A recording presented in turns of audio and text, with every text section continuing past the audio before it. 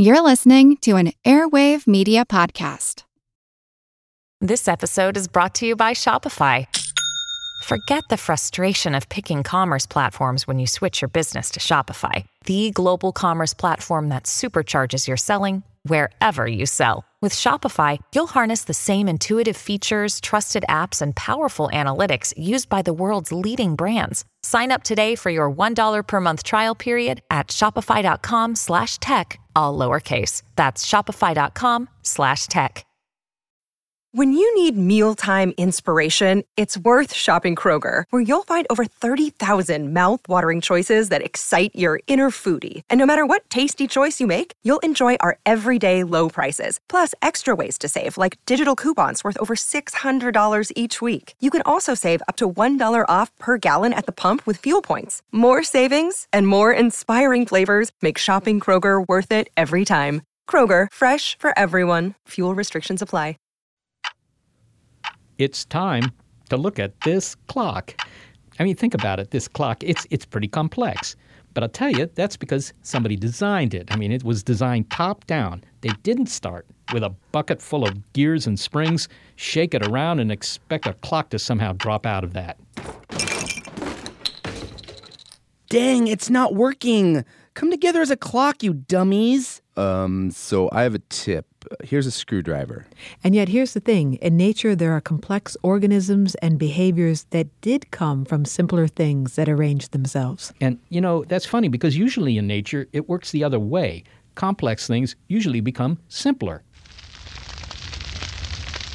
A forest fire, for example, it takes a very complex ecosystem and it turns it into something very simple, ash. But sometimes simpler structures will actually join up, and they'll create something that's greater than the sum of their parts, something that's more complex. Now, it's a bit counterintuitive because we might imagine that something that is as complicated as a thinking brain must have somehow appeared fully formed to do what it can do. Yeah, rather than just being the behavior of, zillions of neurons, individual neurons. It can do something those guys can't do individually. And how many neurons are in the human brain? I don't know. I think it's like 1 trillion or something. Oh, I it's thought a you lot. said zillions. Oh, well, there may be zillions, but I don't know what a zillion is. Okay, the point is there are many, many neurons in the human brain, and each one's doing its own neuron thing. But when they all come together, something else happens. And this often happens in nature, where things are built from the ground up. And we'll look at that in this show. In this case, cell to cells to consciousness. I'm Molly Bentley. And I'm Seth Shostak, and this is Big Picture Science, Emergence. And we are not going to use the sound from the film Alien, of the alien emerging from the stomach of John Hurt, is it? I think it was John Hurt, yes. He was a mom, suddenly. Okay, and the reason why is it's kind of a repulsive sound. But that's not the kind of emergence that we're talking about. No, that kind of emergence just means that it's... It's emerging. It's coming out. It's like you going through the front door over there and you will emerge from the building. But that's not what we're talking about. What we're talking about is the fact that a whole bunch of simple things can sometimes lead to something that's much more complicated than anything that those individual things could do. Okay, so let's scale this down. Let's begin with a cell. That's small and basic, and we can go from there. All right. Then we'll need a cell biologist. My name is Randy Schechtman. I'm a professor of molecular and cell biology here at UC Berkeley. But as it turns out, he's also a Nobel laureate. But we didn't know that at the time that we interviewed him. And while we were putting the show together, we learned that Dr. Schechtman had won the Nobel Prize for Physiology or Medicine, along with 2 other researchers. And so before we continue with his description of a cell, we thought it would be fun to include his reaction to the prize. This is from his press conference at the University of California, Berkeley. Phone rang at 1:30 this morning. I heard Nancy yell out, "This is it, this is it." I jumped up. My heart was pounding. I went to the phone. It rang one more time. I picked up the phone. I was trembling. But then a comforting voice with a thick Swedish accent answered on the other line to congratulate me. It was Goran Hansson, the chair of the Nobel Committee. He assured me this was not a prank call, that it was the real thing. Having lived through the moment that it could happen, you have all these thoughts about clever things that you're going to say, and all I could say, because I was so shaken, was, oh my God, oh my God. And then I went speechless. I couldn't say anything more. If my phone were to ring at 1:30 in the morning, yes, I don't think I'd answer it. Well, actually, I would answer it because I would be worried that it was an emergency call. But when the phone rings at odd times, You know, what happens if you don't pick up the phone?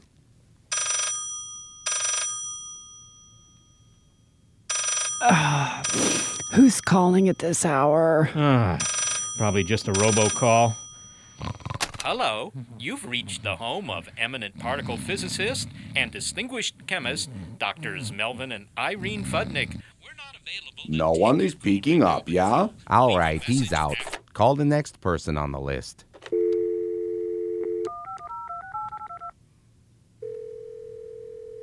Sheckman Residence, this is Randy. Well, that's another reason to answer the phone. Anyway, Dr. Sheckman won the award for discovering the genes in yeast that are responsible for moving proteins outside the cell, which is an important transportation system. But when we talked to Dr. Sheckman, that was before he had secured that coveted parking spot on the Berkeley campus. He described the basics of how a cell works. So if we're going with this premise of starting small and getting bigger, or at least getting more complex, then first we have to ask, what is a cell? Well, a cell is the fundamental unit of life. All organisms consist either of a single cell or of many cells. In metazoans, multicellular organisms, the cells cooperate, and as life becomes more complex, all the way up to human beings, then cells, for the most part, take on very specialized functions. Now, I've read that under a microscope, a cell looks like a fried egg. If we were cell-sized, or if we were more proportional to the size of cells, and we were looking at a cell in front of us, what would it look like? Cells come in a variety of shapes and sizes. They don't generally look like fried eggs. Sometimes when you look at a cell that's growing on a solid surface, the edges of the cell spread out, and the nucleus, which remains round, may look like the yolk of an egg as you're looking down on it. But there are microscopes that allow you to see things in 3 dimensions, so it doesn't necessarily look like a fried egg. Nerve cells can be very long. They can send projections, axons, as long as a meter away from the cell body, which is where the nucleus is. So they come in a variety of shape. But are the basic workings of a cell simple? Well, a cell, actually, it is simple. A cell consists basically of 2 parts. There's the surface of the cell, which is in touch with its environment. It makes contact with other cells. It communicates with other cells. And then there's the inside of the cell. The inside of the cell is all the bits and pieces, the nuts and bolts, the machines that cause a cell to be able to communicate with its environment, to crawl around on a surface, and to divide. Now, considering what's inside the cell, there are also more specialized parts. There's a nucleus, which holds the blueprint, the chromosomes of the cell. Humans have around 23,000 genes. All those genes are contained in long strings of DNA molecules called chromosomes that wrap very tightly, and they contain the instructions.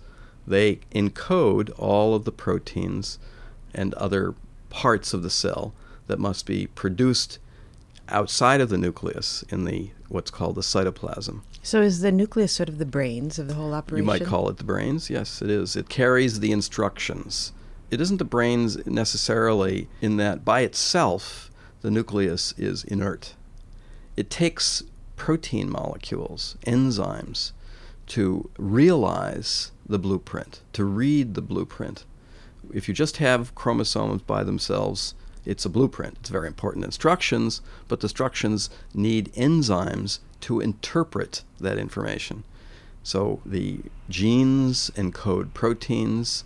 Many of these proteins are enzymes. They're chemical catalysts. And some of these catalysts copy the chromosomes and convey information contained in the genes to the outside of the nucleus, the cytoplasm, where there are other machines called ribosomes that make the protein molecules marching in lockstep to the information that was contained in the genes within the nucleus. So one of the membranes in the cell that's in between the nucleus and the outer surface of the cell is a intact organelle, it's called, a membrane enclosed compartment called a mitochondrion. And the mitochondrion has a specialized role in producing this currency that powers everything else that goes on in the cell. This currency is a chemical called ATP.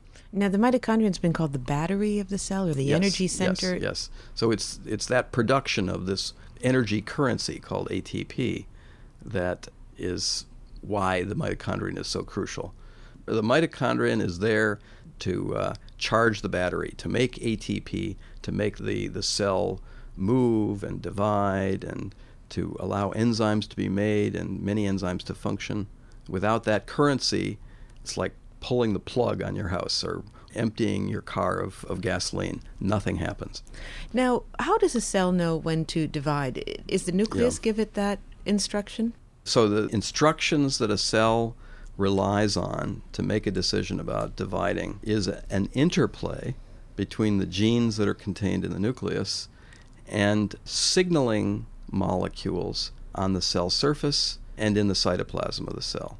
It's not purely dictated by the nucleus. In fact, there's some really neat experiments done long ago where you can take the nucleus out of a frog egg. If you take the nucleus right out of the frog egg, you can watch as the egg continues to divide and to go through contractions that are characteristic of cell divisions. So even without the nucleus, the cytoplasm is programmed to continue to go through cell divisions. If we had a cell in front of us, you can scale this down as much as you need for this thought experiment.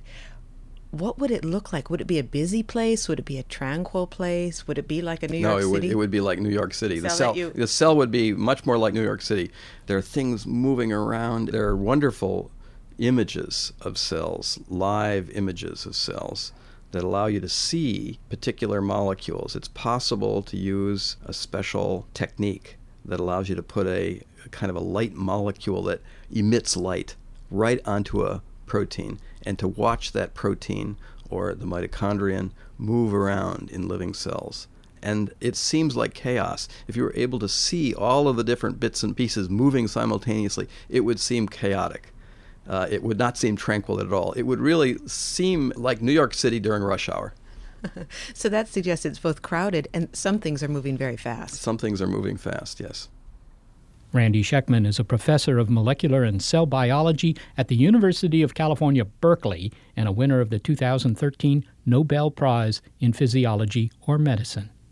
So it turns out that a cell is a really busy place, and when I listen to his description of what's going on in a cell, it has its own complexity. So maybe a cell isn't the best starting place if we're going to illustrate the emergence of complexity. Well, indeed. I mean, you're already starting with something that is pretty complex. But on the other hand, this is the first step on the long road to the things that we find so incredibly complex in nature now, including ourselves.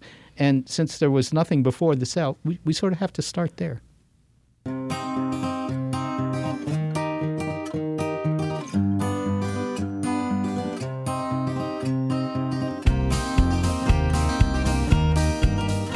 Dr. Schekman described one cell working in isolation, but cells don't work in isolation. They communicate with other cells. Yes, indeed. And as soon as you get a bunch of them together, things start to happen that would really never happen as a party of one. And when that's going on inside a head, well, scientists want to listen in. Eavesdropping on neurons next. And then later, the rise of consciousness. It's Emergence from Big Picture Science.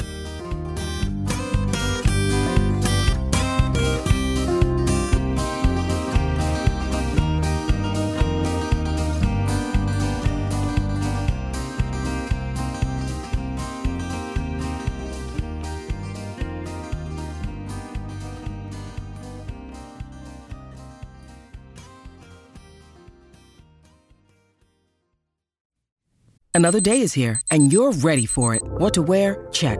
Breakfast, lunch, and dinner? Check. Planning for what's next and how to save for it? That's where Bank of America can help. For your financial to-dos, Bank of America has experts ready to help get you closer to your goals. Get started at one of our local financial centers or 24/7 in our mobile banking app. Find a location near you at bankofamerica.com/talktous. What would you like the power to do? Mobile banking requires downloading the app and is only available for select devices. Message and data rates may apply. Bank of America N.A., member FDIC. Okay, well, 1 and 1 is 2, and 2 and 2 is 4, and so on. And as the so on increases, interesting properties just might emerge. But this depends on what the single entity is. I mean, if it's dollar bills that I'm stacking up, not much happens until I pile up hundreds or thousands of them, and then I quit my job and head for the South Pacific. but that particular impulsive behavior would emerge from me, not from the collection of dollar bills. But some things, in particular living things, take on different properties when they get together. Hi, I'm Steve Potter. I'm a neurobiologist and biomedical engineer at Georgia Institute of Technology in the Laboratory for Neuroengineering. Steve Potter has watched what happens when individual brain cells meet each other and greet each other. He adds neurons from a rat to a petri dish, and as he does so, the cells begin hooking up with each other and communicating. He then taps into this mass of cells with fine wires to understand how the brain cells exchange information, and whether or not they can process outside information as well. He and his team work at the Georgia Institute of Technology in the field of neuroengineering, an emerging field, you could say. Neuroengineering is a new term that describes all the situations where technology and brains meet, I suppose, or the nervous system. Another term that I like to use is a simpler term, which is just applied neuroscience. So in the same way that mathematics can be applied to help build bridges, neuroscience can be applied to build devices and drugs and whatnot through neuroengineering that help people. Okay, well, since it's an applied science, building bridges, can you give me an example of a bridge that neuroengineering has built? I mean, you've got a lot of labs down the hall here at Georgia Tech. I didn't see any chips being implanted in chipmunks. I mean, give me a great example of the kind of thing that has been done in neuroengineering. So neuroengineers these days are doing things that previously would have been called miracles. The best example of neuroengineering is a cochlear implant. So there are over 150,000 people that are profoundly deaf in the world right now that can hear and converse orally like we're doing using their cochlear implants. So these have been around for maybe 20 years or so, but only in the last decade have they really become very popular and useful, and they're being implanted even in little children who are born deaf, babies. So that's by far the number one most astonishing accomplishment that neuroengineering has accomplished. Another one that's more closely related to what we're doing is deep brain stimulation. So there are quite a few people who suffer severe immobility from Parkinson's disease, and they have electrodes implanted in their brain in a certain very specific place that continually stimulate their brain and allows them to move, to get up out of a chair, to walk normally when they were previously frozen in place. As soon as the juice is turned on, I wouldn't say that it cures them, it does not make them normal again, but it makes them functional again. Now, these sorts of applications that you're talking about where, for example, you can have an audio amplifier somewhere near an ear, a microphone, and pick up some sound, and then somehow get that into somebody's system for hearing, that means you have to understand enough about how, neurons in the brain works to interface to that. I mean, there's no user manual for that. How do you do that? So neural interfaces, something that our lab does and quite a few other labs are working on, required a lot of basic research around electrodes and electrical stimuli. It's very convenient that part of the language that brain cells use to talk to each other is electrical, because we can put electrodes next to the cells, or in some cases even poke them into the cells and record their activity and also stimulate their activity. In our case, we're growing cultured neurons in a petri dish that's instrumented with electrodes, and we both stimulate and record from those electrodes to try to get the networks of neurons that are growing in these dishes to learn something and to do behaviors and to process information. Just sort of a technical question, but at what level has this been done? I mean, do you just poke a nerve with a little bit of voltage and then it does something? Or do you have, certain bit patterns? I mean, did they give you a protocol somewhere? Yeah, so unfortunately it's kind of as if we had parachuted onto some remote island and we have met the natives. They're shouting at us, we're shouting back at them, but we have no idea what they're talking about. That's about where we're at with most of the understanding of the brain and specifically of the language that neurons speak. So the kinds of stimuli that we deliver, we try to put some information into them, but it's fairly rudimentary, and the kinds of behaviors that the cultured networks are capable of executing are very much limited by the bandwidth of our interfaces. So we have dishes. Here's an example of one of these multi-electrode array dishes. It's a gold square about 2 inches across, And in the center of it is a little culture chamber that has 60 tiny electrodes. They're so small that you can't even see them. And that is where a little smear of brain cells would be growing is growing in our laboratory here.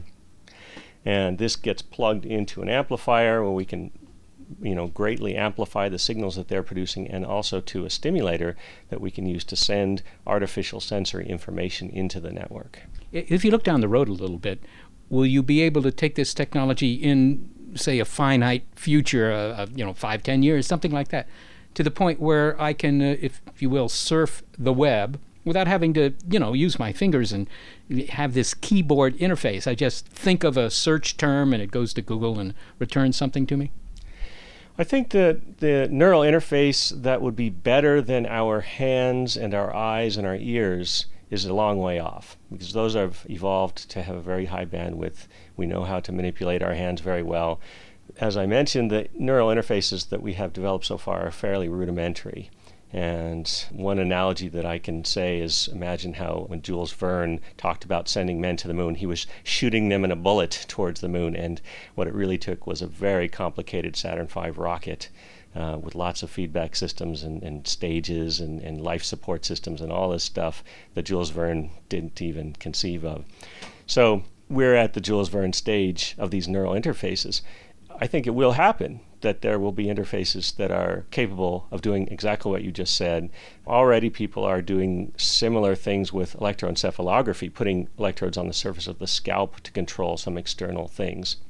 The most successful type of controls like those are controlled by muscles. The electromyograms that they put on, say, the remaining stump of somebody who is an amputee, they can contract the muscles in that stump and move a prosthetic limb quite effectively. So again, they're using the skills and the body parts that they originally used to control their hand if they had one. And if you try to circumvent that by tapping right directly into the brain, you need to know a lot more about the language of the brain and how best to interface with it. So right now that's very rudimentary. Can you give me some examples, Steve, of what you're working on in your lab? What are the research activities you're involved with that are most exciting to you? Lately, we've been getting involved with something that's all the rage in neuroscience right now, which is called optogenetics. The idea is to take some genes from bacteria and algae that are light sensitive. So there's little creatures that live in ponds and they swim towards the sun.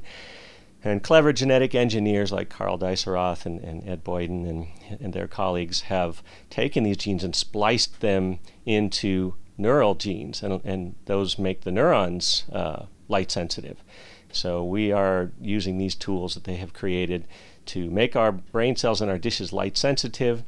We have a project that's a collaboration with a neurosurgeon at Emory, Bob Gross, who works with epileptic patients. And we are using a rat model for epilepsy, trying to cure the rats of their seizures by hooking them up to a fiber optic, shining light in their brains, and exciting cells that we have previously genetically engineered to be light sensitive. We think by doing this we'll be able to stop the seizures, because in our culture dishes we also have seizure-like activity. I can play some of that for you and you can hear what that sounds like.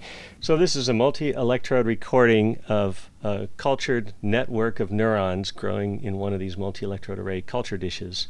And these things, because they're sitting in an incubator deprived of any inputs, they tend to develop seizure-like activity. And this is what it sounds like when you take those recordings and hook them up to a loudspeaker.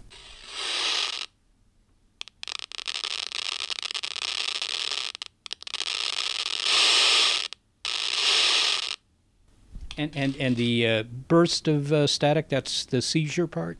Exactly. So seizures are when huge numbers of neurons or brain cells all fire in synchrony in your brain, and they're not firing in any kind of coordinated, coherent way. Therefore, they're not really processing information anymore. Okay, and so the idea is to develop some sort of therapy that can keep the bursts from happening. Right, exactly. And we have solved this problem in our culture dishes with electrical stimulation. So we're moving now to the animal model. If that's successful, then Dr. Gross will try it out in his patients who have intractable epilepsy. Steve Potter, thank you so much for talking with us. My pleasure. Thank you for being here. Steve Potter is a neurobiologist and biomedical engineer at the Georgia Institute of Technology. So in these Petri dishes, he had these rat neurons, Yes, he had a whole bunch of cells. That's right, neuron cells. That were light sensitive. Yes, because he had genetically engineered them. He had taken these genes out of some bacteria that are light sensitive and put it in the rat brain cells. So that means that if you can put these cells into these genetically altered cells into a rat, the rat would be sensitive to light. And if you were to shine light on the rat, it would stimulate these neurons? Well, you have to get the light to the cell. So he talked about having a fiber optic, which is just a light pipe, really, that goes into their brains. And presumably there's a plug on the outside of the rat, right, that you plugged into, and you have a little light source, an LED or something. You light it up. That stimulates the neurons inside the rat, and maybe his seizures stop. Now, that recording that he got of the neurons seizing as they were, that was from the Petri dish. Yes. He had a bunch of electrodes, in that Petri dish, just like the electrodes that look like little suction cups you put on people's scalp when you want to read their brain waves, right? And he just turned the electrical signals coming through those electrodes into sound. That's all it was.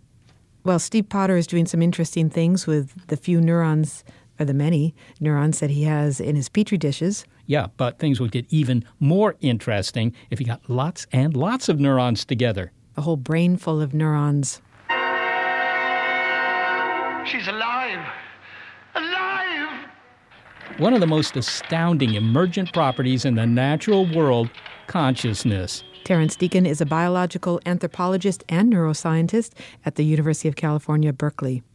Terry, you write about the emergence of consciousness. Maybe we should start by defining what consciousness is. I'm not sure we're all consciously aware of what it is. Well, consciousness obviously has lots of different meanings for different people. I consider it what brains produce, even fairly simple brains. So I'm not one who thinks that only humans are conscious.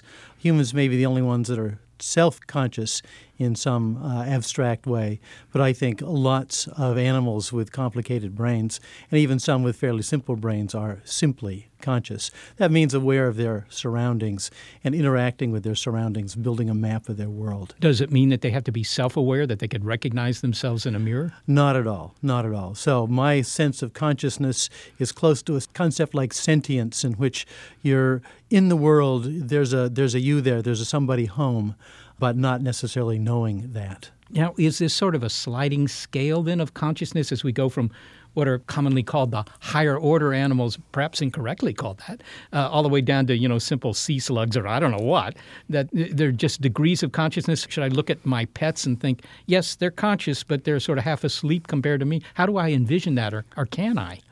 Well, probably can't do it clearly, but it's, for me, very clearly a sliding scale. That is, as we get to simpler and simpler brains, I suspect we have simpler and simpler consciousness. Just as in human beings, during anesthesia, we go through various stages of being aware or not aware. And in fact, we can be effectively unconscious in that respect and still have a lot of our nervous system working. So we don't really know how much of a nervous system and what that nervous system is doing to actually define sort of the lowest ends of consciousness. So I take it there's no sort of simple definitive test to determine if some critter is conscious or not. I mean, if it's a sliding scale, they're sort of conscious, but I think it's not quite that bad.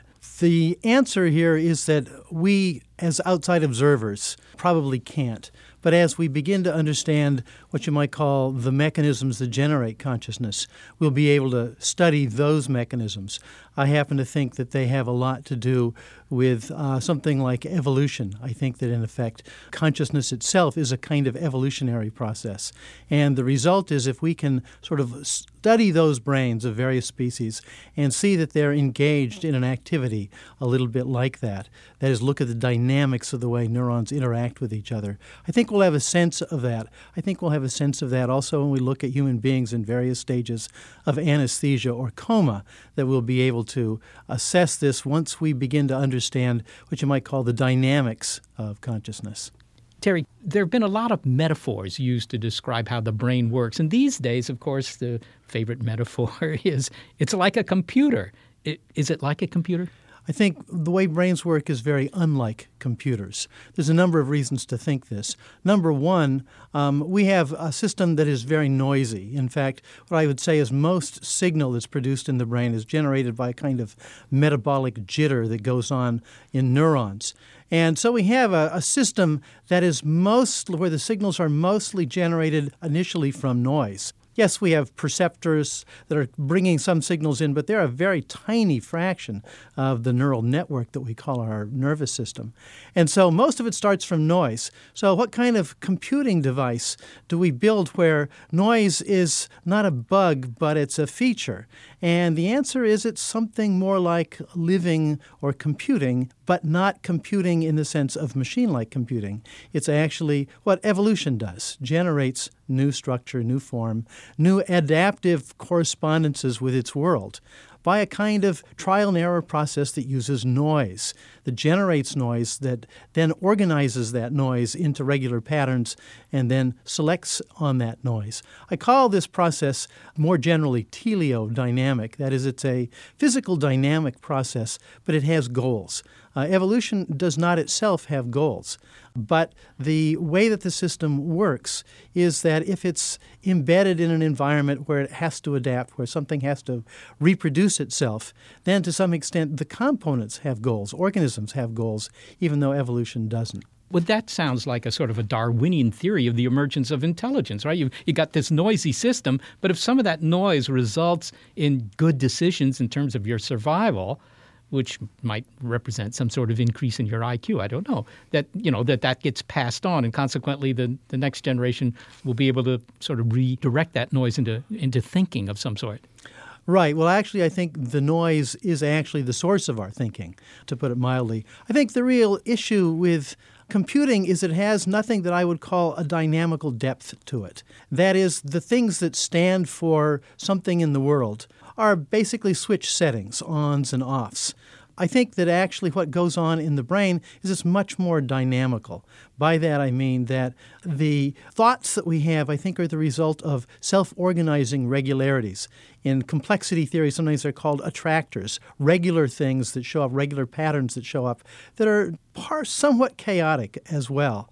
That means that there's a kind of depth. At the very bottom level of this is thermodynamics, just sort of the way that things get messier and messier, produce noise. I think that's the basis of our thoughts. I think that we, in a sense, emerge out of the noise, so to speak, moment to moment.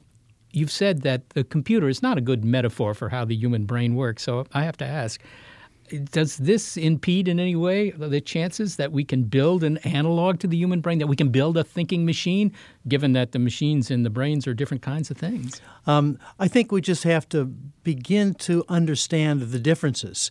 And it doesn't mean that we can't design devices that work differently, that work unlike computing today, but end up producing representations, end up producing experiences. I think that's inevitable if we pursue this pathway. I actually think that it's inevitable even if we discover it by accident, that we actually try to simulate what brains are doing at the very most basic level. Computers don't do that. We can get close to it, but in fact, computers work in a very different kind of logic. The thermodynamics of computers, the source of noise, is bad news. We do everything we can to get rid of it. We refrigerate the system, everything we can to get rid of the noise, because noise is bad news. In computing, noise is the source of new information in biology. And that includes not just evolution, but also embryogenesis. I oftentimes think about the way a thought develops as the way an embryo develops. It differentiates from something undifferentiated and unclear as to where it's going to show up. But it differentiates, becomes more and more specific over time. So I think about thinking and growth and development from an embryo as very much a similar kind of dynamic. Terry Deacon, thank you so much for talking with me. My pleasure. Thank you very much. Terence Deacon is a biological anthropologist and neuroscientist. He's at the University of California in Berkeley.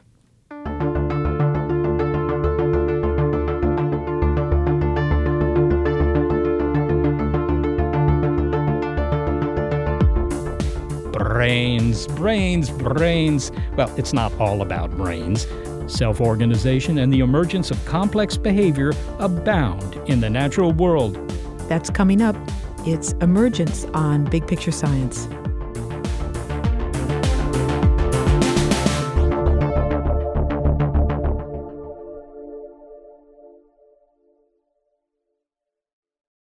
I'm Jane Perlez, longtime foreign correspondent and former Beijing bureau chief for the New York Times.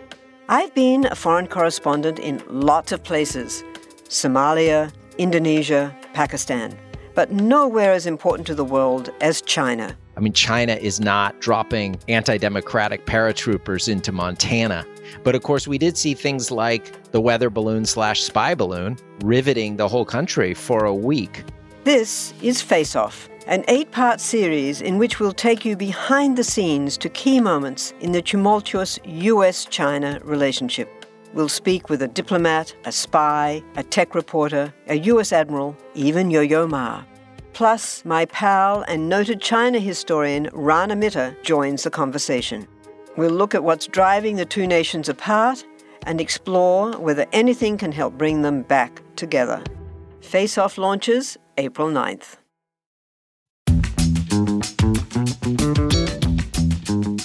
The process by which individual entities that are not only capable of simple behavior get together and somehow produce complex behavior is emergence. Another name for this is self-organization, and that's something that happens all the time in nature. Although, you might not think of it when you're talking about inorganic stuff. I mean, for example, you don't expect to see a bunch of rocks pile themselves up into pyramids without some human help. Although if you did, it would make a great YouTube video. The self-organization that produces complex behavior takes place not only in our heads, in the form of consciousness, which we've heard. It abounds in nature everywhere. And it also occurs in social institutions. You can find it in economics, for example. And the researchers at the Santa Fe Institute in New Mexico try to understand this phenomenon. And that's where Simon DeDeo is a research fellow. Simon, we just heard Terence Deacon describe the emergence of consciousness, all these neurons in our brains coming together and organizing in a way that we're able to think and think about ourselves and so forth. Do we find other examples of this emergent or self-organization behavior in nature? Absolutely. I mean, I think one of the most basic principles, from the physical sciences through to the biological and cognitive sciences is this phenomenon of emergence. When I talk to students about emergent phenomena, when I talk to them about collective organization, self-organization, consciousness is sort of the hardest problem, the most advanced kind of set of questions you can ask about these systems. But emergence is, I wouldn't say ubiquitous, but it's something so common that we almost don't even notice it happening around us. We think, for example, in social systems, we can look at the emergence of political parties. And so what is a political party, right? It's, in some sense, an individual, a supporter, plays somewhat the same role as a neuron does in the human brain. So I have very little power, for example, if I'm a member of a party, to push it around very much. But the collective behavior of all of us within that party, the ways in which we interact, somehow lead to a set of emergent rules that we call political science. That kind of separation between, for example, what we would call in physics the microphysics of a system and the macro scale behavior, the way in which those two things split apart, that's the basic story of emergence. Can you say more about that? Because it sounds as though embedded in the definition of, or included in the definition of emergence, is that the behavior that the group exhibits as a collective is different from the behavior of the individual parts. And I wonder if we see this throughout nature. I think we do. We can observe in the social insects like ants and termites a set of behaviors on the macro scale, right? On the largest scales, we can see them build anthills, we can see them find food, find tracks, find optimal ways to get the food out of the pantry. And those abilities you can't locate in any one particular ant, right? If you take one of these ants out of the system, it doesn't have intrinsic in itself the knowledge necessary to find the sugar. And so the way that system is able to self-organize, it's able to process information on a much larger scale than the individual. That kind of behavior is something that is, I would say, ubiquitous, certainly in the social world. And, a classic example that comes from economics is how prices get set in an economy. So when I buy a pencil, I go to the store, I buy a pencil. Pencil costs maybe 10 cents for a single pencil out of the jar. How is that price set? That price contains within it a huge amount of information. It contains a huge amount of information, for example, about the price of graphite, the price of shipping the graphite from the mine back to the States, new technologies for building the pencil itself. There's an enormous amount of information that comes into fixing the price at, let's say, 10 cents a stick. And so nobody actually has access to all that information at the same time. Nobody's actually sitting there. There's no central planner in our economy that actually sets the price of a pencil. And yet the collective action of all sorts of different people who may not even know each other, all of those actions together create a system that's able to do something that no individual themselves could do, which is indeed tell us how much a pencil should cost. Well, it's interesting, this term self-organization suggests a consciousness and awareness about organizing. But in the case of the ants and in the economic case that you laid out, and certainly in neurons, an individual neuron isn't looking at another one and saying, hey, let's hook up, and if we all hook up together, maybe we'll produce consciousness. It's just happening, right? Mm-hmm.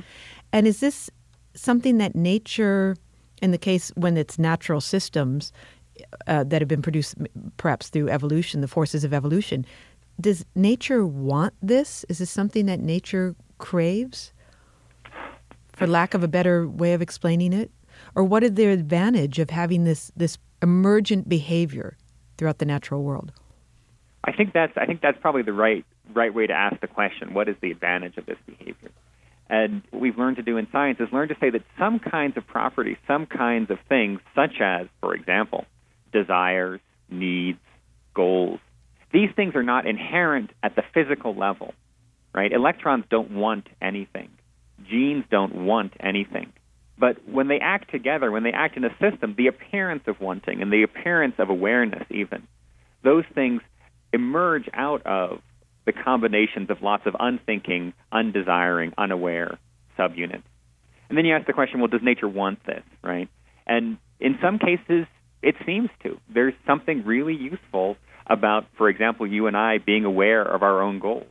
So it sounds as though this emergent behavior can happen in the living world and also the non-living world. You talked about electrons a little bit earlier. Mm-hmm. Now, of course, the big example would be you take a bunch of chemicals floating around in the oceans of the early Earth, and somehow life emerged out of that. Mm-hmm. And isn't that the ultimate example of or self-organization? Because it's not biology, yet it produced biology. Exactly. Yeah. When I've talked about emergence, and of course the other sort of end of the stick, you might say, is reductionism, right? So the idea that biology is nothing but chemistry, the idea that society is nothing but psychology, that psychology is nothing but biology. We've organized the way we study things into these sort of separate silos, these separate fields. And all of the really cool problems are basically at the interface of these fields. And so how you go from a chemical system to a biological system, how you have a new properties such as, for example, replicators, right, self-reproducing units, how you get that transition, those are some of the best mysteries that we have. And, of course, neuroscientists and psychologists, they're on either side of one of the great divides, of course, which is how you go from a biological system to what you might call a psychic or cognitive system. Simon DiDeo, thank you so much for speaking with us. Absolutely. Thank you so much, Molly. Simon DiDeo is a research fellow at the Santa Fe Institute in New Mexico. You know, we've been talking about how complex behavior can arise from simple basic parts and do so without any real plan. The emergence of consciousness in the human brain is, of course, a stunning example of that. But is it just that the DNA of some critter or other gets scrambled, gets mutated, and occasionally produces something that's better for surviving, maybe smarter, maybe more complex? I mean, is that all there is to it? So is the idea that it's just random and always random? Well, computer scientist Leslie Valiant at Harvard University says that Darwin might benefit from a little help from a process akin to machine learning, which, of course, is familiar to computer scientists. This Darwinian learning is very much like how certain computer software can learn things by constantly refining the rules it uses for making decisions. In other words, living things might be using machine learning algorithms, as they're called, to improve themselves. But Leslie Valiant calls these algorithms ecorhythms in his book, Probably Approximately Correct: Nature's Algorithms for Learning and Prospering in a Complex World. I think the word emergence is a 19th century term, and it was invented to suggest that this is a very difficult phenomenon to understand, because at the time people had great faith in their theories of single particles, but didn't quite know how to put together a theory of how they interact on a large scale. So in some sense, computer science has stepped in as a theory of how many individually acting agents or many individual acting steps can add together to achieve something which makes sense on a large scale. Well, perhaps you could give me some example of how that happens, because when I think of computer science, I don't think of anything that has much bearing on the behavior of, masses of cells or, individual organisms like ants or anything like that. Well, maybe the best analogy, which is around us every day, at least in the last few years, is the use of machine learning. So whenever you talk on the cell phone or interact on the internet, many systems you interact with achieve their behavior by learning. So, for example, if you use a language translation system, most of the knowledge about the various languages was put in through examples, not by careful programming. So you could say that its behavior, which is very complicated, has somehow emerged from a fairly simple learning program based on a lot of interactions with the world. So I think machine learning is an example of where computer science studies the emergence of complex, useful behavior from simple components. Well, if we take the ultimate example of complexity, at least we like to think that, our brains. I mean, it's just a mass of, cells, neurons, whatever. I mean, just a bunch of kind of simple parts. And yet it has these very complex behaviors. We call it thinking, consciousness, whatever impresses you about the brain.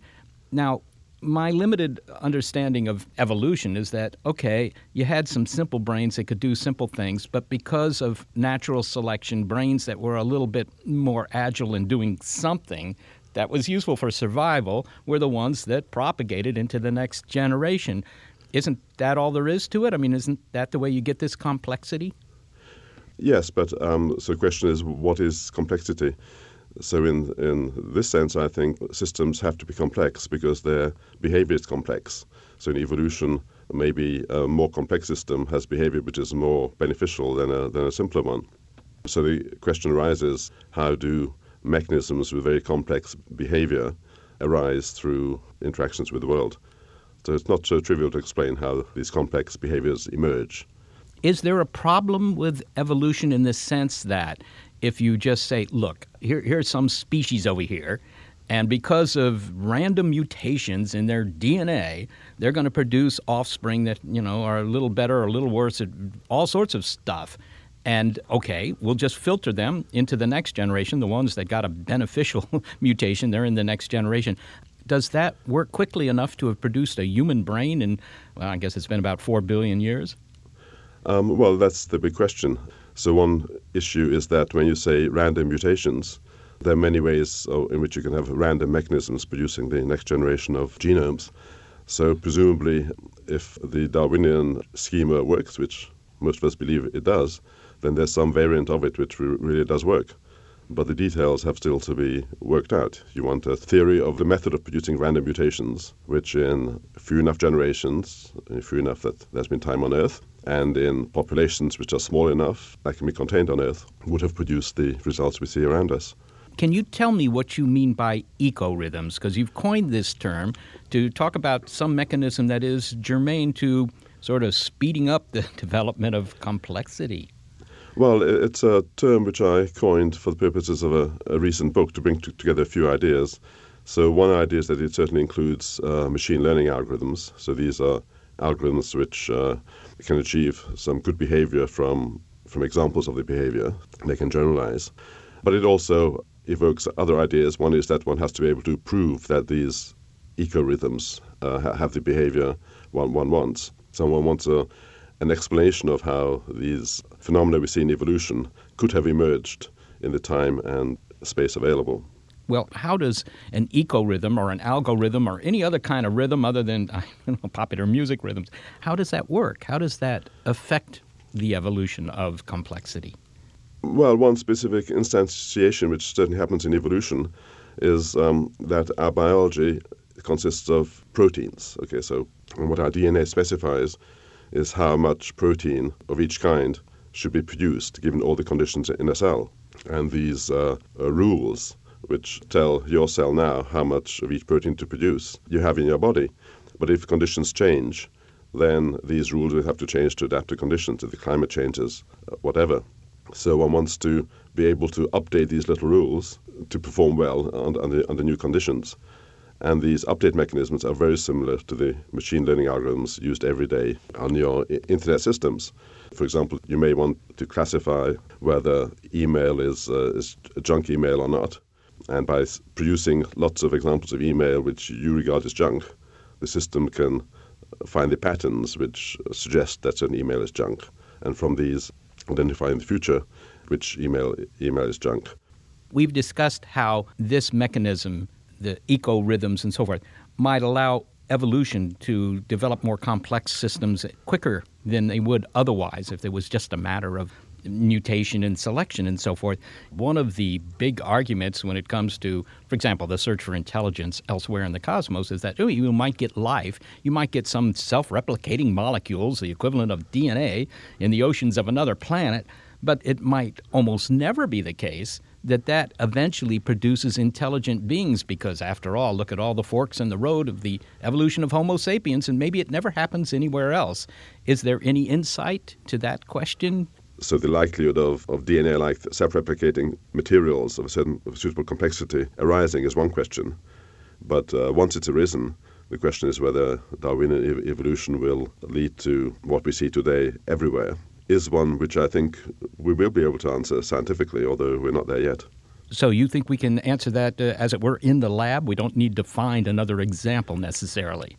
I think in the lab we'll gain more understanding, yes.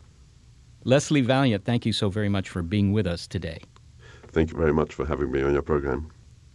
Leslie Valiant is a computer scientist at Harvard University, and he is the author of Probably Approximately Correct: Nature's Algorithms for Learning and Prospering in a Complex World. Sometimes it sounds as though the machines are alive when we describe them as learning. Yes, we like to do that because it gives them a certain cachet, and I think that personally the machines like it. You know, Molly, this whole thing, this idea of complex behavior coming out of simple parts, it's so, for me, non-intuitive. It's not the way you think of the world. You think of the world if you studied physics, you think of the second law of thermodynamics. Things are always getting messier and messier, and here they're getting more refined. It's amazing. Thanks to our production team, Gary Niederhoff and Barbara Vance. Also support from Google and Rena Shulsky-David and Sammy David and the NASA Astrobiology Institute. Big Picture Science is produced at the SETI Institute, and a big thanks also to our listeners. Your ears have been attuned to the episode Emergence, and you can find more Big Picture Science on iTunes and through the link on our website. And while you're online, you might find and even download our Big Picture Science app. It's on iTunes, Android, and Windows 8. And if you're a podcast listener but you prefer over-the-air radio because it emerges from the speakers in your boombox, check out the listing on our website of radio stations that carry the program. And if your local station is not on that list, well, consider letting them know you like the show. The world is constantly changing and transforming. Cut through some of the noise with What's New with Wired, a podcast that goes in depth on the latest news and technology and culture. Their award-winning journalism will help you make sense of what's happening in the world. Listen to What's New with Wired wherever you get your podcasts. That's What's New with Wired wherever you get your podcasts. Get ready to geek out. The Wired Science Podcast explores all the latest and greatest in science, everything from strange diseases and biological breakthroughs to interesting tech and mysteries in outer space. Listen to Wired Science today wherever you get your podcasts. That's Wired Science wherever you get your podcasts.